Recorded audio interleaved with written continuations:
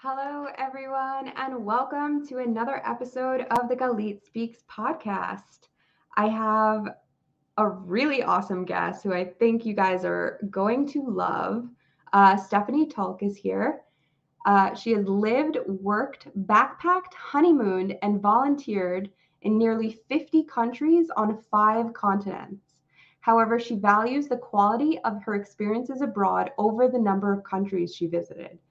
Stephanie has pounded millet into flour in Mali, faced a cobra in Sri Lanka, sailed on the Nile River, road tripped in Turkey, and lived with Hmong people in Vietnam. She spent almost 5 years of her life abroad and speaks Bambara as well along with a smattering of Dutch, Spanish, and French. Currently world schooling, Stephanie and her husband have brought their daughters to 15 countries and counting. Having experienced firsthand the transformative power of cultural immersion, she strives to provide that for her daughters and other world schoolers. Through her business, Deliberate Detour, Stephanie supports traveling families in making their dreams come true through coaching, working groups, and online courses. Stephanie infuses social and environmentally sustainable travel tenets into all of her work with learners and clients, encouraging world schoolers to immerse into cultures ethically for optimal impact for locals and travelers alike. Thank you so much for being here. I'm super excited about this. Thanks, Galit. Thanks for having me. I've never heard my bio read. It's a little bit long. Like I've read it on a screen, but to hear it makes me think I might need to pare it down a bit. Anyway, Yeah, nice to be with I you today. I love it. I am super excited for this because anyone who knows me knows I am all about travel and all about immersing myself in with local culture rather than just going and in Hebrew we call it lesamen v, which is basically to put a check mark on somewhere. Mm. Like, oh, I've been here, done, It's done. like the bucket list idea. Yeah. And I am way more about getting the full on experience, and something about your bio and just all about what you're doing really, really spoke to me. Awesome. How did you decide that this was the route you wanted to take? Oh gosh. It all goes back to childhood. Like so much of who we are as adults goes back to childhood. And I grew up in Connecticut, about an hour from Manhattan, and was fortunate enough to be able to go into New York City quite a bit as a child, but grew up in a pretty white, homogenous, upper middle class, small New England town. And for me, there were a lot of dichotomies in my childhood that led me to this lifestyle. So one of them was going to New York, spending the day walking around. We'd go to museums. Sometimes we'd see like a play. My mom would just want to go shopping. But I would notice all the people from all over the world. I'd hear different languages. We'd try Indian food. We'd see people dressed in all these outfits and textiles and things I'd never seen. And I just was like floored and like interested and intrigued. And then I go back to my little white town. And as a child, I thought, well, I need to live in New York City. That's the answer to this. And then I did for a summer, and I was like, actually, I don't need to live in New York City. I'm not a big city person, but it sort of sparked an interest in other cultures, other ways of life.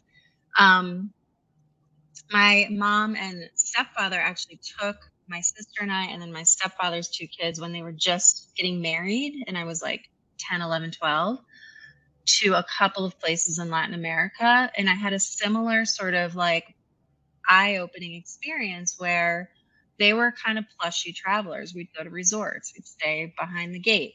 But then, there was a moment in the Dominican Republic where my mom and stepfather wanted to try um, a local restaurant. They loved food. And so they were like, let's go out into the local restaurant, out into the town.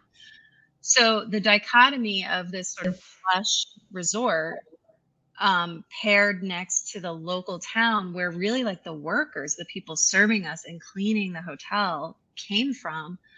I think I was 11 or 12. I just was like, what is going on here? So there were sort of like layers peeled back for me over time around um, the realities of wealth disparity, the global north, and other parts of the world, inequity, and just like the beautiful richness, the cultural richness of the planet that I wasn't getting. I was just getting snippets of, but I was really curious about.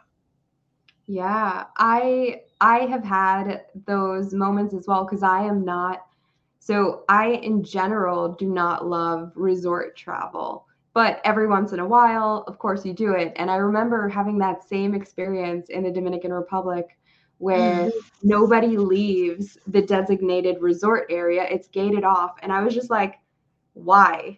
And I befriended some people at the resort, some of the staff, and they were like, yeah, there's this restaurant out there that you could go to. There's this, there's that.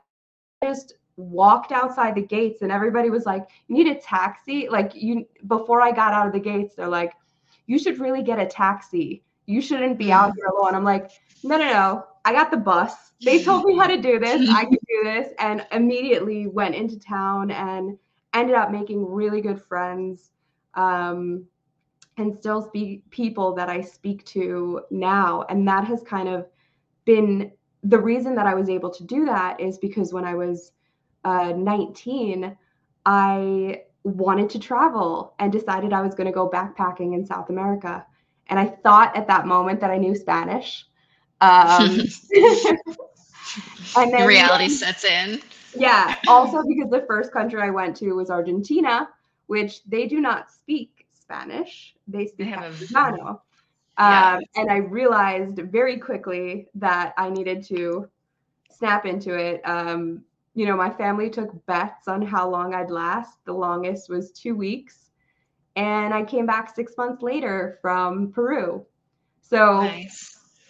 that gave me like the confidence to be like, I can go anywhere and survive, and I can do it in the ways that the locals do it. And I don't have to stick to this one resort area or the rich neighborhoods because, yeah, like that's not getting a sense of what the actual culture is. Yeah. And I think your point about, people challenging whether or not you could or should leave those gates is real. And it's like, I think when we were in Dominican Republic, I kind of have this memory of like my mom being like, we want to go to a local restaurant, and the people being like, no, we've got this buffet and that buffet, and you'd be more comfortable, comfortable here, there. And they kind of had to like fight for it. And it's, I think there's this assumption that like, and then like travelers from North America or Europe sort of like absorb this idea that that the world is scary, like why can't we go out? Well, it's dangerous, it's scary. So we might go to a place like Dominican Republic and come back and still be afraid of it, which is just kind of nuts. Yeah, well, I think the major issue is that we are taught from a very early age to not listen to our gut and not listen to our intuition. Because I think in all of my travels, that has been kind of my guiding light. If it feels shady, if it doesn't feel good to me, I immediately get out of there. That's, Mm-hmm. what has kept me safe, I feel like. And we're so good in the States of talking ourselves out of listening to our gut that we get into these situations and do end up in shady situations because we've talked ourselves into saying, oh, it'd be rude if I just get up and leave now. Mm-hmm. Yeah, Have you felt definitely.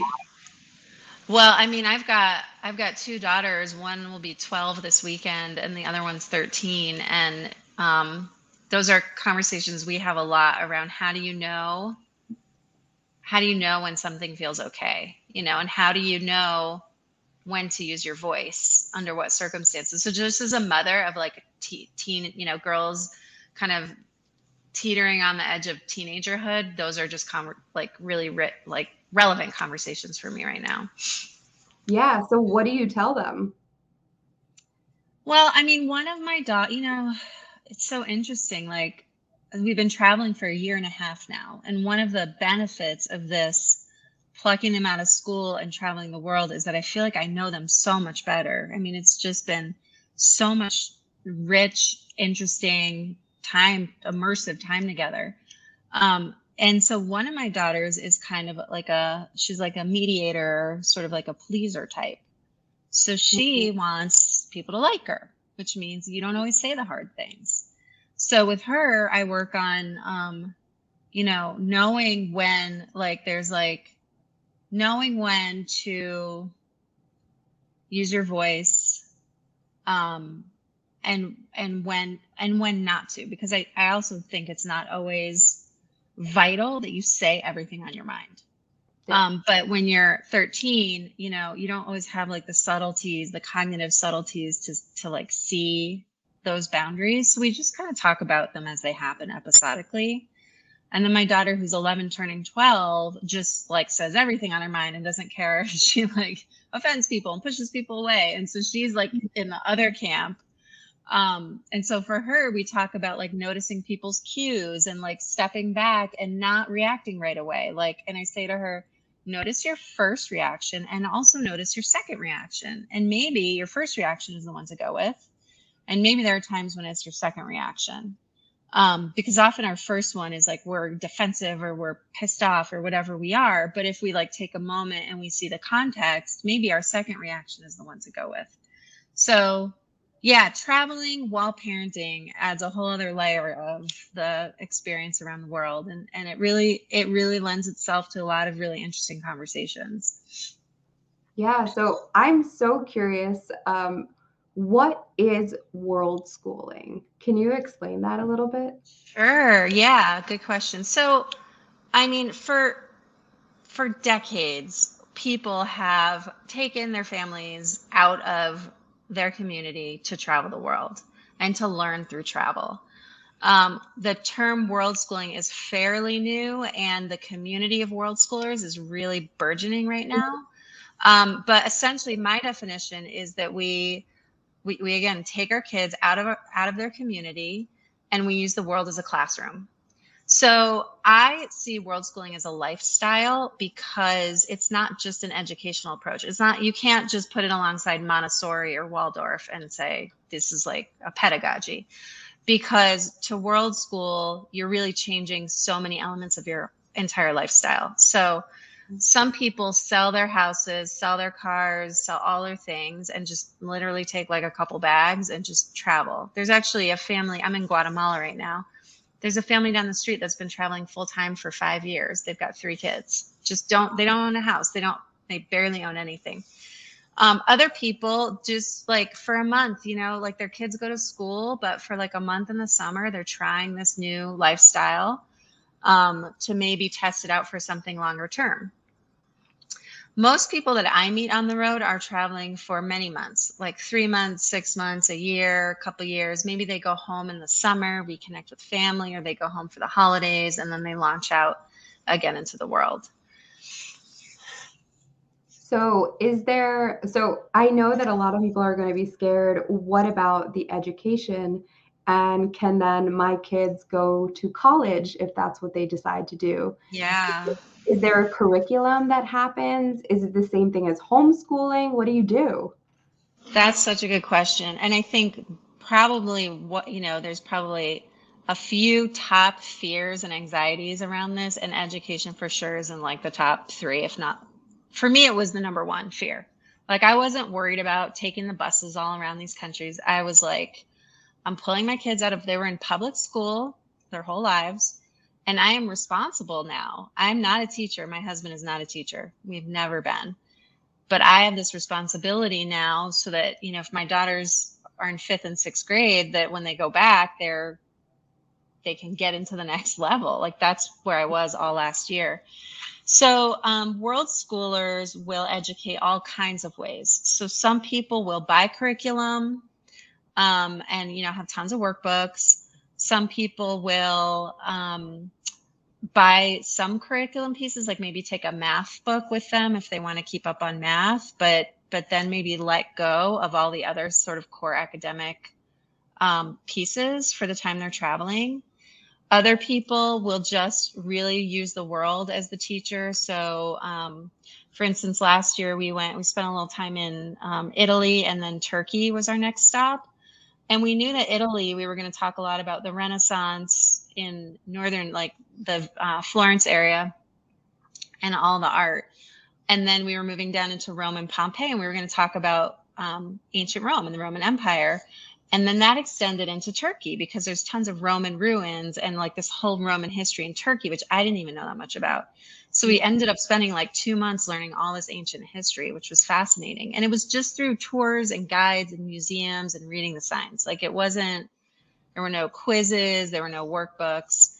And then there are unschoolers, and probably some of your listeners know about unschooling. And unschooling does not mean no school at all. All it means is following the passions of your child and letting your child lead the topics that they're interested in exploring. So you might have a child who spends 3 months like psyched about dinosaurs, for example, and you're maybe take them to a museum or you watch a documentary, you get books from the library, and they're just like immersed. And like when somebody is passionate about something, they will just like suck in that information. And so some world schoolers are unschoolers and they're following their kids' passion around the world. But what I've noticed and what we did is that we kind of did a hybrid. So my husband and I were kind of freaked out about math and language arts. Like I just thought, I do a lot of writing. I've always done a lot of writing in all of my careers that I've had. And I've hired people. So I've read a lot of like wonderful cover letters and resumes and terrible cover letters and resumes. And I'm just like, my kids need grammar. They need to know how to write essays. They need to know how to put together a paragraph that says something that gives the message they want to give. And then math, just practical math is just vital in life.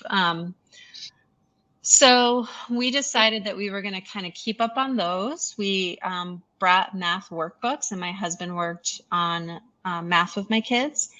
And for language arts, we bought classes online through a website called OutSchool, which has just like live classes that kind of anything. You could do drawing, you could do history, science, anything. And then all the science, history, geography, geology, all of that happens just out in the world. So that's how we've done it. And I think it's worked pretty well. I'm not testing or like assessing where they are compared with other people, but we've pulled them out of this structure where they're always being compared and they're always sort of like notched in next to their peers. So in my mind, like if they're gaining knowledge, that's what matters right now. Yeah. And then once you do that, right, and you take them out of the system, do you know if there's a way to put them back in the system when you return? And you asked about college too. I forgot about that part. So that was another piece that was really stressful to me because I thought, okay, if I take them out. So just to backtrack a minute, we were only going to travel for 1 year. And we did that in 2021, 22. And then we went back to our hometown and spent 3 months reconnecting, and then realized that we weren't quite finished. We had pre-COVID planned a longer trip that included Latin America. Post-COVID, we had to cut a few months out. So now we're in Latin America because we miss this whole part of the world. But we still, honestly, my husband and I are in this place of sort of assessing, really thinking critically about the American school system, what it provides, what it doesn't provide, its strengths and weaknesses. It's so multi-layered. And do we want to put our kids back in public school? Now, what I've learned is that most world schooled kids are actually ahead of their peers in many areas. Now, if if your sixth grader should have been learning fractions and you didn't do that, like, then they're not going to know that. They're going to go to seventh grade. They're not going to know how to add a fraction. And you could worry about that, or you could just realize it just is maybe a few weeks and then they know how to add their fractions. So some of that, they just get caught up, like kids get caught up. One other piece of that, I have a lot of teacher friends that I've chatted with about this, and they'll say, if, just to use that example, if we have a little bullet point that says the sixth graders will learn to add fractions, it doesn't mean that by the time they end sixth grade, they all can, right? Like kids are all over. So when I see these standards, I just have to remember it doesn't mean everybody knows how to do every bit of it perfectly. That's just not how learning works. So yes, they can go back into school. Sometimes they're a little behind, sometimes they're a little ahead, but I've never heard of anybody that has to repeat a year. Okay. I mean, I'm sure that's going to make a lot of people feel better. There's another piece to this, which a lot of people are thinking, that's great for Stephanie, but I don't have the funds. How does she make that work? Yeah. Yeah. So the other major question is it's education and affording this lifestyle. And people make it work in all kinds of ways. So, and I'm happy to tell you my story, and there is definitely privilege behind my story. Some people will, like I said, sell their house, sell everything, and travel for a year on the proceeds if they can.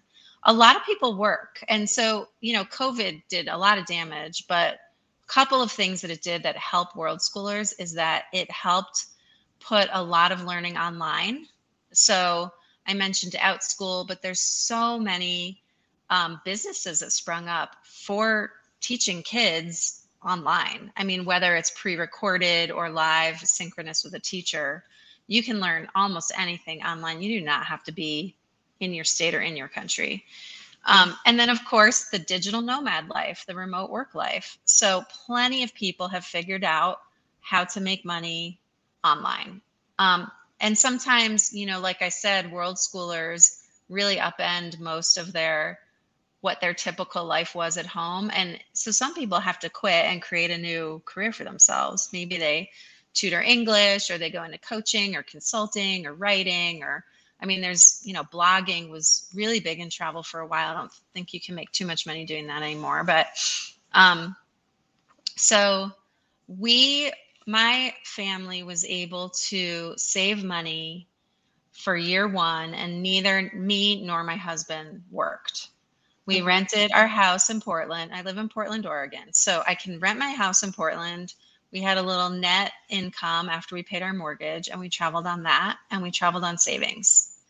And we did not spend our time in Paris, where the hotels are $300. We spent our time in Sri Lanka and Egypt and Vietnam and places like that, where, a nice hotel room is $30 a night. So that's how we managed year one. Year two, my husband's actually working. He had sort of a typical, a little bit of an old school kind of office job, but he was able to finagle that into digital work.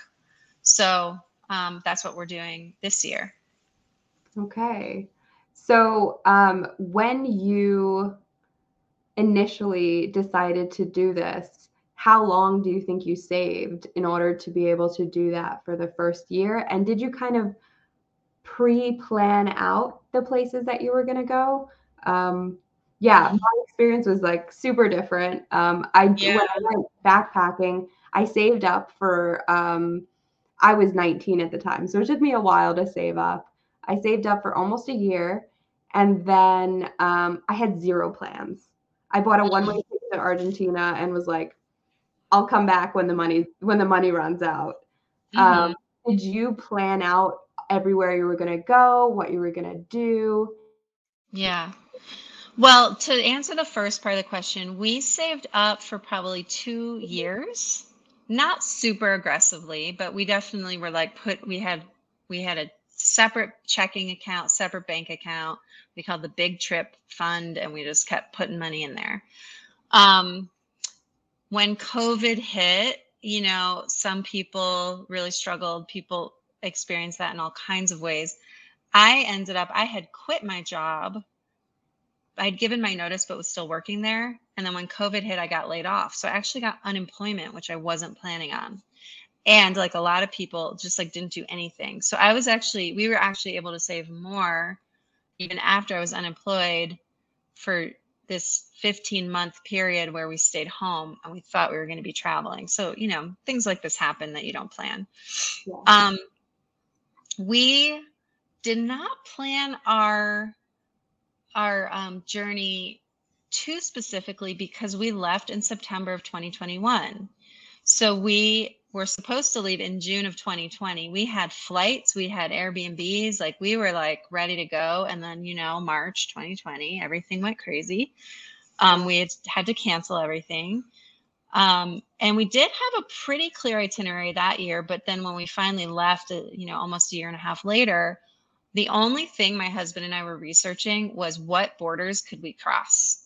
Do we need a PCR test? How many hours does it have to be? Like it was all COVID research to the point where we thought we were landing in Germany, and 2 weeks before we had to change to the Netherlands because of COVID restrictions. So like even up till what's essentially the last minute for a year-long trip, we didn't even know our first country. We did know that we wanted to start in Europe because my kids they'd when they were tiny, they'd been to Mexico, but mostly hadn't been out of the US.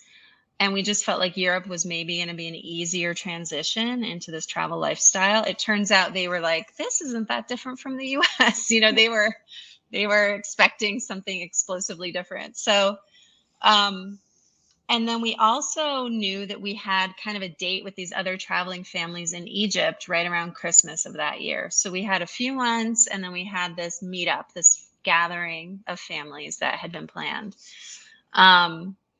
But no, and then, for a while we thought maybe we'd see other parts of Africa, and then we kind of had it on our radar that we wanted to go to Southeast Asia. So it sort of evolved as we went. Yeah, I have a question because you said you had a meetup with other families. Yeah. How did you connect with them? Yeah.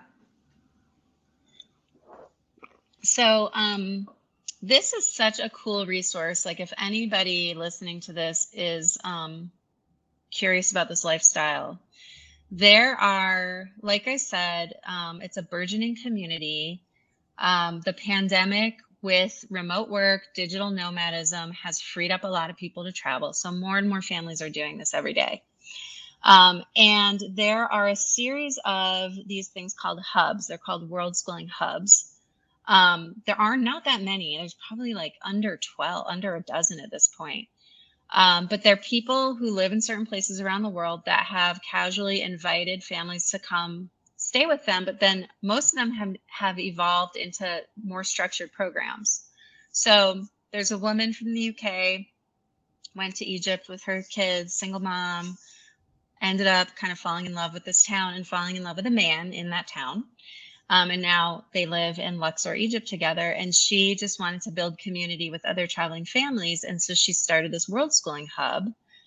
And the children go, I mean, it's evolved since we were there, but the children might go for, a few days a week for 5 or 6 hours. They do crafts. They do a lot connected with Egyptian culture and ancient Egypt.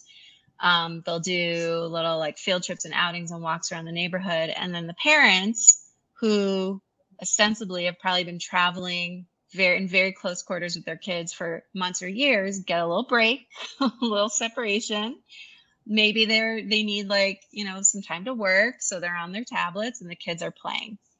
So this series of hubs have sprung up, but it's something I'm considering getting into myself, is setting these up for people, because there's very few in this whole hemisphere, this whole Western hemisphere of Mexico and Latin America. So it was a wonderful opportunity for my kids to play with kids from all over the world. There was, I think, maybe one other American family, and then nobody else was American. And to have peer time and socialization. You pull your kids from school, you pull them from their group, their tribe. And it gives parents an opportunity not only to either like do work or just have their own time, but then to also gel and chat with other traveling families and get lots of questions answered and information shared. Yeah. So if people are looking for these hubs, how do they find them? Are they on So Facebook? Is it a website? yeah, the best place, there's two really instrumental Facebook groups. So one is just called World Schoolers, one word, and the other one is called We Are World Schoolers. Like super easy to find. I think combined they probably have nearly 70,000 people on these groups. And they were just both so vital for me and my planning and my questions for the last 2 years. And these world schooling hubs are usually promoted in those two groups. Okay. All right. That makes sense. I feel like since Facebook has kind of become, when I was traveling, this was 2006. So I had Facebook when it was just for college kids to talk to each Mm, other.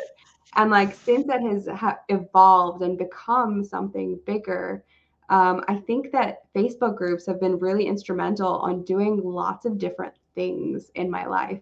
Like I moved cross country, and the way that I have built community is partially through Facebook groups. So it makes sense that this would just be another community that mhm. could be accessed via Facebook.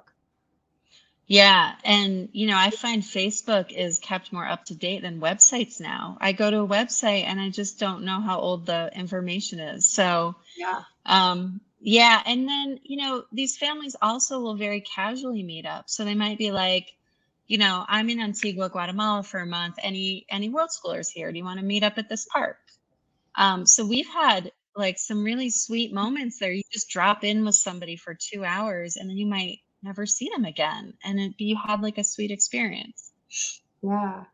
And you mentioned before getting a break from your kids, which is something that I'm sure any family that has gone on a family vacation understands that need. But you are on like a permanent, Yeah. 24/7 together.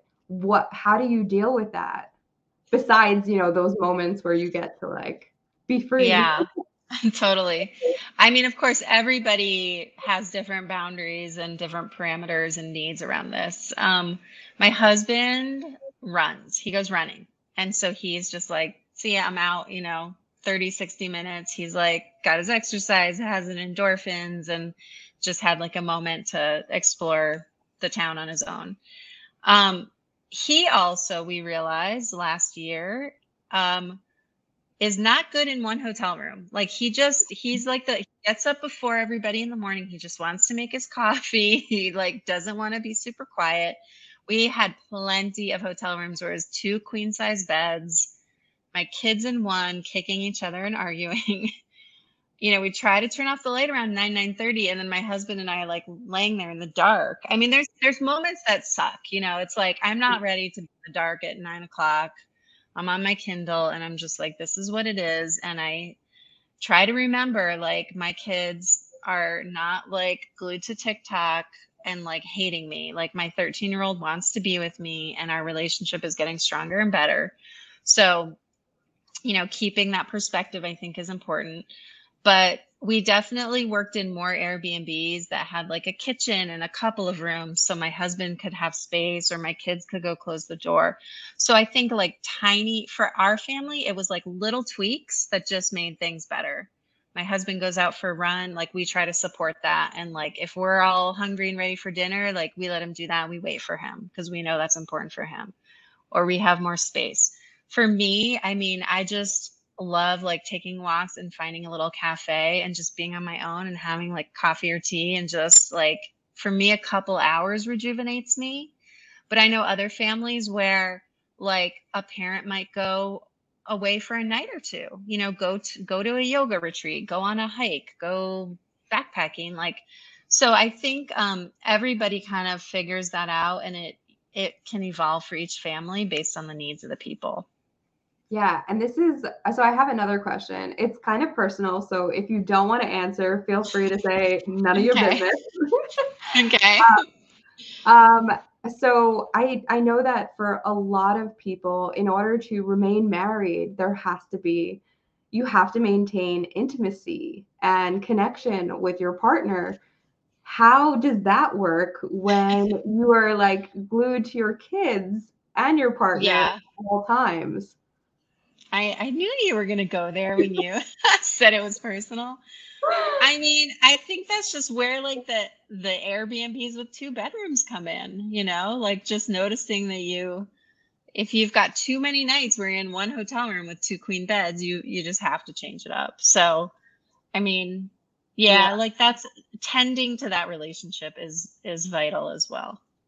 Do you still do date nights or things like that where it's just the two of you? And if so, what do you do with the kids? Yeah. Well, we have had, oh man, when you travel, you probably know this, you make connections with people so quickly, Hmm. local people, and but I think like the faster connections are with other travelers because if you're out of your comfort zone, you tend to just like just gel with people. Yep. So we in Guatemala, when we first got here, we volunteered at an animal sanctuary in the northern part of the country. We try to volunteer places, which it's not always easy to find for families or find like ethical projects that aren't just trying to like get money from travelers. It's a whole issue. But we found this really amazing animal sanctuary where they're like treating scarlet macaws and monkeys that are like taken from the illegal pet trade, like animals that would literally be sent up to like the States. Yeah. Um, and we met a British person there, this guy named Tim, who I thought was like 26 or 27. It turned out he was like 19, and it was his first time, like first time away from home, from like a farm in the UK. He's got three little brothers that he misses, I think. And we ended up like befriending Tim. And then we said, if you come down to Antigua, which is where I am now, which is like way far from where we met, like reach out, So he did. And we had dinner with him. We went on a hike. And then his hostel bed, he had like didn't book his hostel bed. And we said, well, we're in this nice Airbnb. You can stay with us. And he ended up staying for like more than 2 weeks. Oh, So I'm kind of on a tangent, but like, so Tim could watch our kids while my husband and I go out and have date nights. And there are other examples of those things happening. But I think like the sweeter part of that is not necessarily that we got date nights, but that like he left my kids notes when he left and continued exploring Guatemala. Like, and he was like, from your big brother Tim, and like called them his little sisters. And I oh, mean, I feel like now we've got like, and I'm like friends with his mom on Facebook because I'm literally the same age as his mom. Now we've got this family in like near Scotland in the UK that we can go visit. yeah. And honestly, I will say that I completely understand. If anyone's listening and you haven't been traveling, you might not understand this, but you create relationships that last your life. I so I'm Israeli, and but I was living in the United States when I decided to do my traveling. A lot of Israelis travel because they usually need to decompress after their mandatory army, uh, Hmm. service. So I actually met people in South America because I traveled South America. I met people in South America, some of them Israelis, some of them still in South America who I still talk to.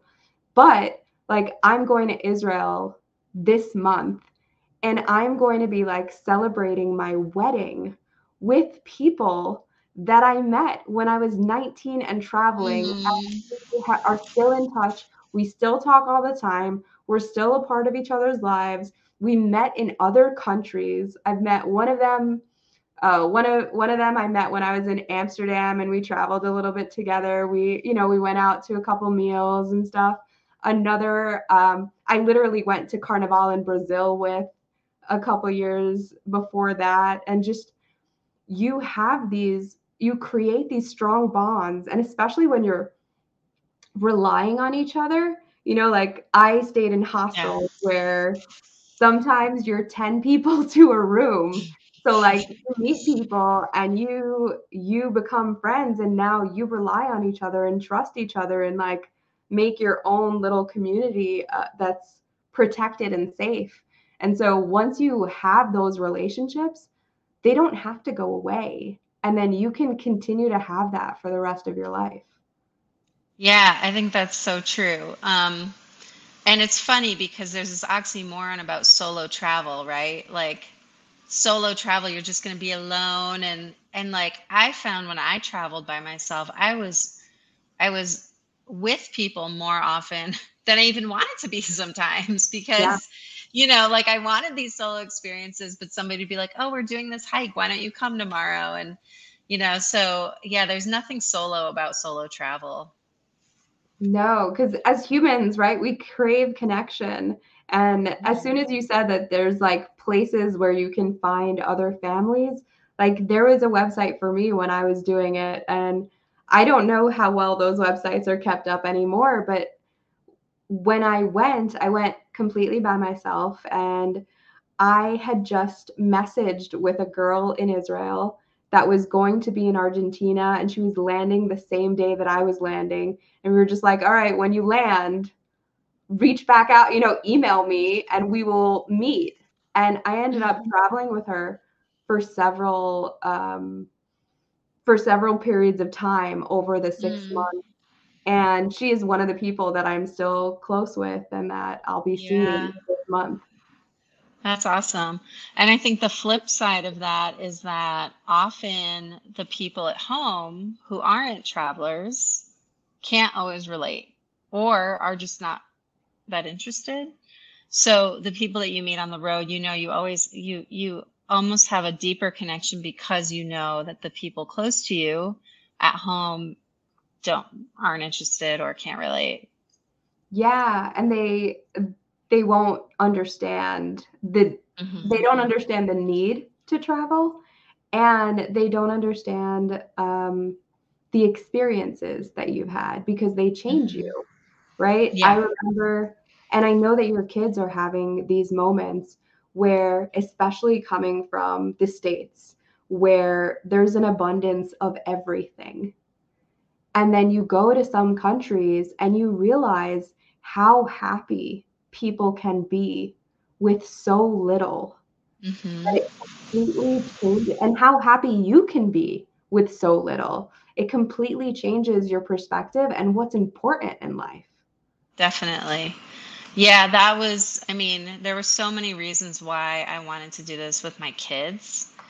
And that's a big one. I mean, I think that any country that you're in, any culture that you grow up in, that you spend 99% of your time in, you absorb the values of that culture. And the values of the American culture right now are, we buy stuff, we buy the pretty thing, the shiny thing, the new thing, and somehow like we strive to make money to buy more stuff. And I mean, I think that's shifting. I think the younger generations are more interested in experiences over stuff, but Mhm. challenging all of that and just showing other ways of life is really important.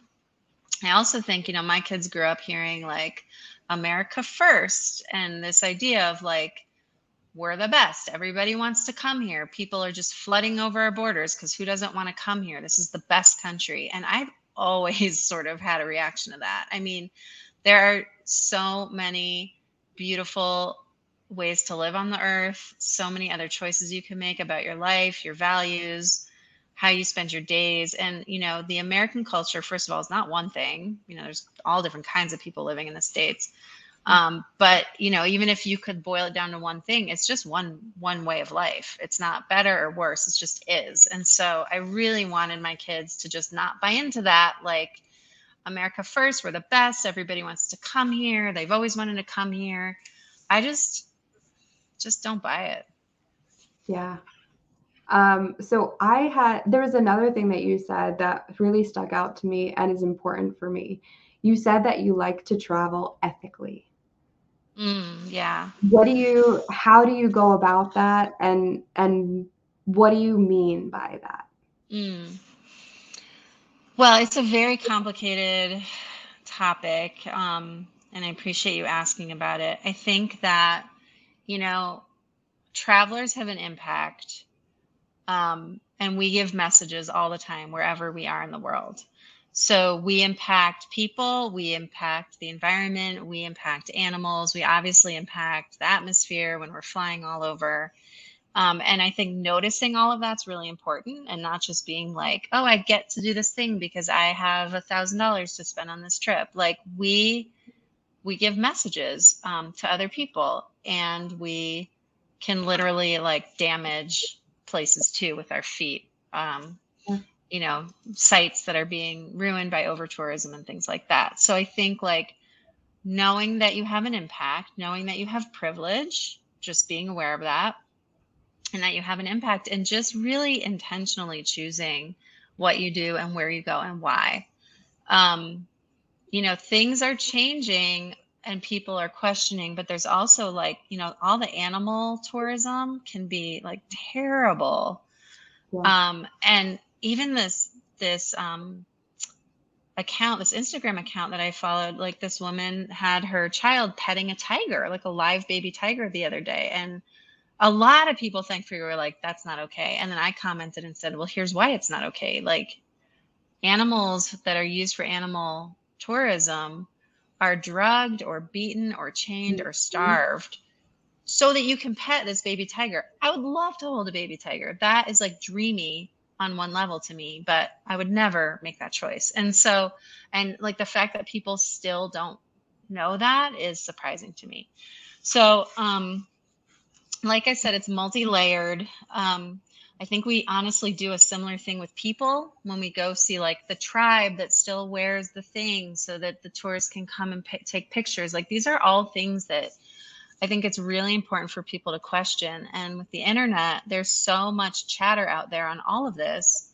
There's not a good excuse for taking the picture with the tiger. Like you can't say you didn't know. It's just the information's out there.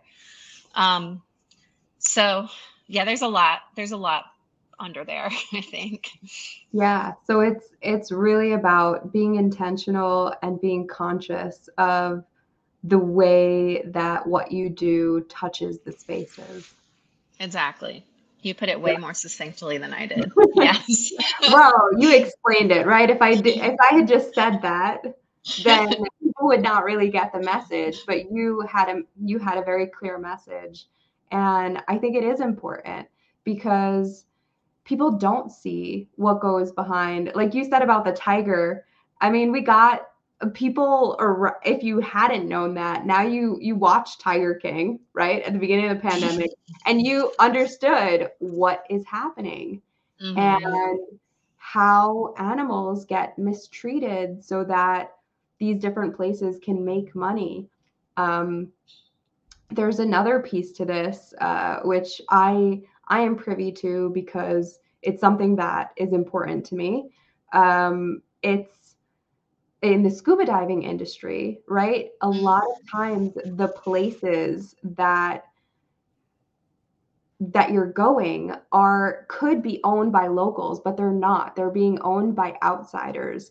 And none of the income, none of the money Mm. that is taken in by these companies are being shared with the local community at all. Hmm. It ends up leaving the country. So that's another thing to be really aware of like where are you placing your money when you go and travel? Are you Yeah. into the local economy, or are you putting it into an entity that's going to immediately remove it from the local economy? Hmm. Yeah, and I think, I mean, I know I just said there's a lot of information online, and there is, but I also have seen that people can be tricky, and that sometimes these companies or people trying to monetize something will say what they think the consumer wants to hear. So, like for instance, in Thailand, there's always been a huge industry around elephant riding. And I will own that in 2006, when I went on my honeymoon, my husband and I rode elephants in Thailand. I mean, I just have to be transparent about that. I had no idea. I mean, maybe information was out there 17 years ago, um, about how it's bad for the animal. And, you know, not an excuse, but I didn't have that information. But now it's out there. But if you're in Thailand, and there are places in Thailand that you can go that are where your visit is all in service to the animals, 100%. Like it's not about you. Like you pay because these are organizations that need money, but you don't get to touch the animal. You don't get to wash the animal in the river. You don't get to ride the animal. Like you might cut up fruit and like put it where the animal is or gather leaves or something, but like it is not about you. But I will say, if you start Googling elephant sanctuaries in Thailand, they all sound amazing. Like they all use the word ethical. They all say they're treating, and it's so hard to dig down underneath that. Thankfully, like some of the major reputable news sources have actually done, like National Geographic did a big piece on this. So you can learn about the real ethical ones, but people are tricky, and it's not always easy to see. Yeah, so I guess it's even when it sounds good, still think about what you're doing, and if it feels like it could harm the animal, or if it feels like maybe you're going in the wrong direction, then think twice about it. There are many things that I have done that later on I was like, oh, that was not a good idea. Like that Yeah. is probably not the way to go, including, like I'm obsessed with sharks. You could probably see my shark background. But I went on a cageless shark dive where they fed sharks. And later, it just takes talking to people about it. And you're like, oh, that's not a good idea to have sharks associate people with food, Oh yeah. right? Like Totally. Seems you are obvious when you say it that way. yeah, like that is what you are training them to do. You are training them to expect food from a diver. And that is not the message that you want to send to them. You want to send them that you're just another animal existing in this space, and that you are not a threat to them, but you are also not a food source. Right. Yeah. So Oh, wow. it just takes like a little bit of talking around the subject. And I think if I had spoken to people, I did that really was like about me having this intense fear of sharks and needing to like break that somehow, because I was I was a scuba diver and knew I would have to encounter them at some point. So for me, it was like about breaking through that boundary, and I didn't think too far into it, and I didn't have those conversations. So I think the fact that we're doing this and having this conversation now can actually bring awareness to people to have those conversations, to ask those questions, to talk to people around the subject. Yeah. And sometimes it just takes a little bit of work. And, for people traveling long term, there's so much research you have to do around finding your accommodation every single night and figuring out how to feed your kids something they'll eat. And it's like, it can be exhausting, but that's the research that's worth doing. Those are the questions worth asking. Yeah. So I know that you have like a book that you were part of and some Yeah. courses and stuff like that. Can you share with us what you do? Sure. So I started a company called Deliberate Detour to support other traveling families because, like I said, this is a growing community. And I realized that the questions that I had before I left the States and when I was just out on the road in the beginning are the questions that almost every family has. And you ask them, how do you afford the lifestyle? How do you educate your kids? How do you keep them socialized? So the first thing I did is created a Udemy course. Udemy is the website that hosts it, Udemy. And it's called World Schooling, a comprehensive guide to long-term travel. And it's just a lot of short videos addressing so many of the questions that you and I talked about today and other questions as well. And it's got a lot of PDFs and worksheets and things that you can use if you're planning your world schooling journey. And then I got invited to be a part of a book, a multi-author book called World Schoolers, Innovative Parents Turning Countries into Classrooms. and it's 22 authors who we all kind of took a different angle, but it's all about the educational piece of world schooling. So that's on Amazon. And then I'm considering what other pieces I'm adding to this, but like I kind of implied earlier, I'm thinking of creating these physical hubs where parents can meet up, especially in Latin America, because this is a very popular part of the world to come to as world schoolers. And there just aren't a lot of opportunities for families to get together and for kids to play and meet one another, other traveling families. So, if I do it, I'm going to go big or go home. So I am vetting and chatting and asking a lot of good questions to other families of what they would want and how long and, what sorts of activities would they want before I dive in. That's awesome. And let's say one of my viewers wants to work with you directly. Do you do Yeah. that? And how do they get in touch? Yeah, yes. So I'm at stephanie@deliberateDetour.com. I'm on Instagram. So my handle everywhere is just at Deliberate Detour, spelled in the conventional American way. And yep, so email stephanie@deliberateDetour.com or Instagram and Facebook @deliberateDetour. That's awesome. And will you help them create a plan to do this for themselves? How does it work? So yes, I have debated whether or not I'm going to launch into actual coaching, and I have not done that yet, but I'd be happy to just no fee, just answer people's questions and definitely be in conversation and offer support as I can. That's awesome. And so my next question is random. Where are you off to next?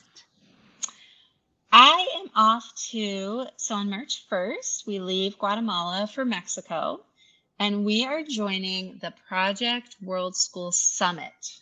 So I mentioned that there are hubs, but every year for the last 10 years, there's been a summit, and there's somewhere between 200 and 300 people who come together.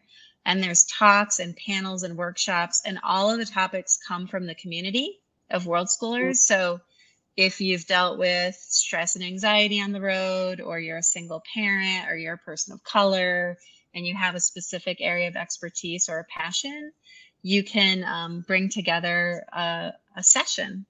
So my family has not been to the summit yet, but it's in Veracruz, Mexico in early March, and I'm so excited to meet other traveling families there. That's awesome. And so do you have to already be a world schooler to join in on the summit? You do not. No. It's great for people just starting out because there'll be hundreds of people at all levels, many very experienced world schoolers. And then, of course, all this value in these sessions. So if somebody wants to come down to Veracruz, I am not involved as a coordinator, so this isn't like a plug. I just think it's going to be awesome. It's called the Project World School Summit, and they can find it online. And I know they're still taking attendees. Oh, that's awesome. And is it only in person, or is it like an online component as well? I believe it's only in person. Yeah, Veracruz, Mexico, March 6th through the 10th.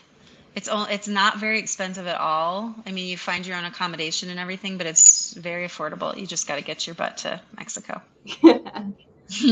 That's awesome. Thank you so much for joining us, Stephanie. That was amazing. Thanks, Galit. I love talking about travel. So fun. Yeah, and if anyone is even considering world schooling or wants to know more, please reach out to Stephanie.